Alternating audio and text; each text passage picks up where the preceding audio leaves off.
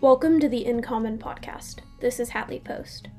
I am a current junior at Dartmouth College studying environmental studies, and I will be creating the Insight episodes for the In Common podcast. This Insight episode comes from full episode 2 with Dr. Emma McKinley. Emma is a research fellow at Cardiff University and co-founder of the Marine Social Science Network. Stefan and Michael spoke with Emma about the creation of the Marine Social Science Network, an interdisciplinary and international network working to bring together stakeholders from across the marine and coastal sectors. In this clip, Emma discusses the different growing pains of creating the network and working to facilitate greater interdisciplinary work. This is the In Common podcast. Well, let's transition over to the Marine Social Science Network. What is the Marine Social Science Network? Great question. So the Marine Social Sciences Network is a international, interdisciplinary network of researchers and practitioners working within or interested in marine social sciences. It's really, really broad. It's very early days. We've been it kind of started off with a initial scoping meeting last January, so January 2018, in London. That came about because of just some conversations I'd had with different people about, I guess, the feeling that the research community in the UK felt quite fragmented, and that there was perhaps a need for a platform or a space for those working within marine social sciences. So we tagged it onto a large annual conference that happens in January every year, the Coastal Futures Conference, and they've supported us to run that event, which is fantastic. And we held it at the Royal Geographical Society, and we had 35 different attendees, and they represented a real mix of stakeholders and actors, I guess. So we had consultants, we had people from government, we had, and across the four, or we at least tried to get representation from across the four devolved administrations in the UK, so that it wasn't just very England focused, that we were taking account of the needs of all four countries, which obviously always adds a bit of complexity for us. And we had NGOs, research, academics, obviously, charities, and then a couple of international organisations as well. And the focus of the meeting really was first to think about how marine social sciences, or how social sciences more broadly, could be used to support marine and coastal management and policy making within the UK. And then the secondary question, which actually ended up really being the focus of the session, was whether or not there was a space and a demand for a marine social sciences network, and whether it would be something that would be of benefit to the wider research community. And there was really an overwhelming sense of it being a yes, that actually there was a real demand and a call for that. But we had representatives from the Future Earth Coasts programme when they were based in Cork, so Martin Letizia when he was based in Cork. He was involved in discussions. He couldn't make the meeting, but he was involved. And we had Tim Aycott from the Greenwich Maritime Centre, and then Steve Fletcher, who was at the UN Environment Royal Conservation Monitoring Centre. So three kind of outward-facing, international-facing organisations, really. And to keep them involved, we really, not just to keep them involved, but they kind of raised the question was, is a UK network the way to go? Because obviously just because you're based at a UK institution, it doesn't mean you'll be working within the UK. You might be working somewhere very, very different. And so it kind of went from there. We set up and really set up initially as an online community, and the interest and the momentum that created just by setting up a Twitter profile and getting a website up and running has been immense. So we now have over 1,200 people engaging with us over Twitter. We have over 250 signs up to our newsletter. Yeah, and it's been really amazing. I mean, we've run a couple of workshops since the initial one. I ran a couple of workshops over the summer last year, one in Malaysia at the International Marine Conservation Congress, and then one at the Greenwich Maritime Centre Conference, Society in the Sea, in September, where the network was launched. And I guess kind of coming back to the idea of a bottom-up approach, I really felt like, yes, there is a space for this, but I don't want to be the one that tells the community what they need. I really wanted it to be something that was driven by the needs of the community, and I wanted to make sure that those voices were heard. So we ran those workshops to try and give us a feel for some things that we could do in the future and what might be, what the network could provide the community. I guess that will depend on, it will vary in time and space, I guess, a little bit.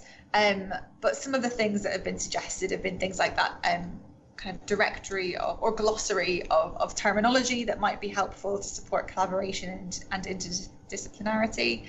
Having a directory of experts is something that has really, really been pushed for, and we're just at the process of starting to look at funding to support that through the network, so that the network can become a place where people who want to work within marine social sciences or want to look for collaborators can come to us and search for people working in particular countries, working in particular areas of research on particular topics, using particular methods.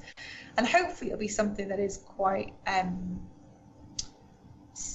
of self-fulfilling in a way. I think at the moment we're very, I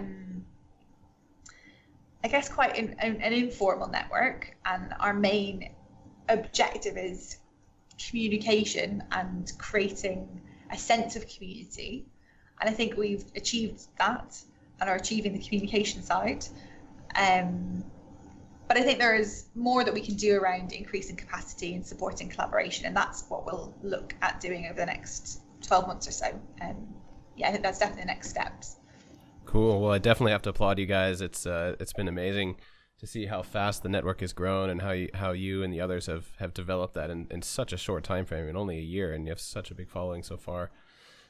Thanks. Yeah, it's been great. The momentum, like, I think I set the Twitter, I don't even think it's been a year since I set up the Twitter page, and it's like it went up. I was almost a bit offended that they had more followers than me at one point, and I was like, oh, that's hang on a second. So it's and it went up really, really quickly. So I think that just speaks to the huge level of interest in these areas of research and practice as well. And I think that's really important to mention, is that we're not setting ourselves out to be an academic network necessarily, and we really want to recognise the valuable work that's being done at community level, within coastal partnerships, within charities, within NGOs. They're doing some great research, but also applying it on the ground. I think it's really important that we don't miss that. So we're hoping that the aim is that the network is really inclusive, and also engaging with maybe, I guess, being really taking interdisciplinarity like really quite seriously, and thinking that we're, there are natural scientists that have contacted me and said, am I allowed to sign up to the newsletter? Of course, we want to, that's kind of part of the point, is to raise the profile of what we do, but also if we can help raise capacity or increase capacity, but also look at opportunities for collaboration, that's great. But also looking to engage more with arts and humanities, and maybe some of the disciplines that maybe are a little bit outside the more traditional social sciences as well, and looking at ways that we can all work together. So, yeah, well, I know that the network and the newsletter and the Twitter feed has all been really useful for me personally.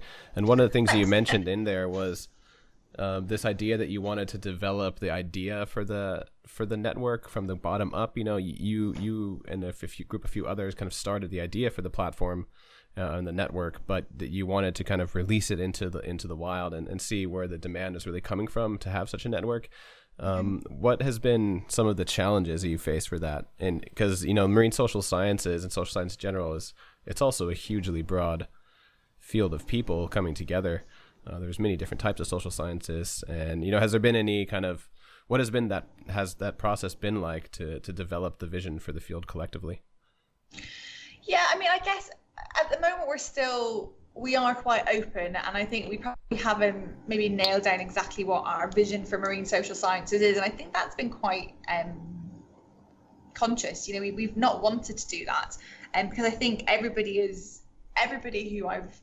most people who I've spoken to have been quite open and welcoming of the idea of it being quite a mixed and interdisciplinary group. We have definitely faced some, not pushback, but some questions about maybe moving away from strict social sciences. But I think that represents,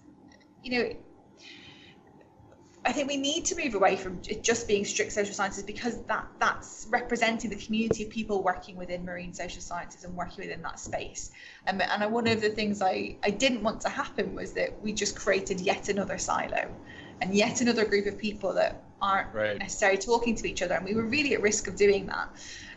So I think that was something that came out quite strongly, was that in all of the workshops really, was that we didn't want to work in isolation again.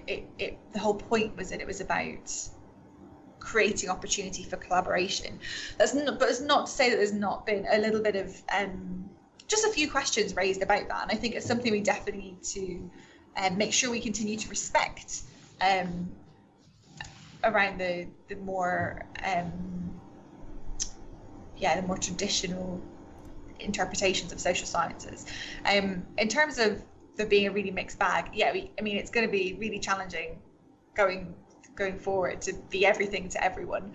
And at the moment, a lot of the activity is driven by me, and I can only engage with so many things. So that's something that we're looking to do at the moment, is to kind of expand the committee so that we can try and take account of some more of that those mixed audiences, and make sure they're represented a bit more.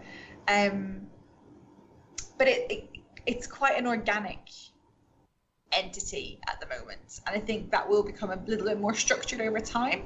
But the fluidity is working really, really well just now, and I think especially when we're just starting out, we want to keep that momentum going and keep that goodwill, I guess, going.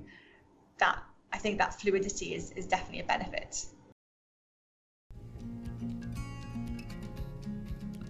Thanks for tuning in. The In Common podcast is a partner project of the International Association for the Study of the Commons and the International Journal of the Commons. To explore more episodes of the podcast, as well as our blog, visit our website at www.incommonpodcast.org. Here you will also find a list of the members of our recently expanded team, as well as a link to our Patreon page, where you can make a small donation to help us cover our operating costs. You can also follow us on Twitter at InCommonPod. Thanks again.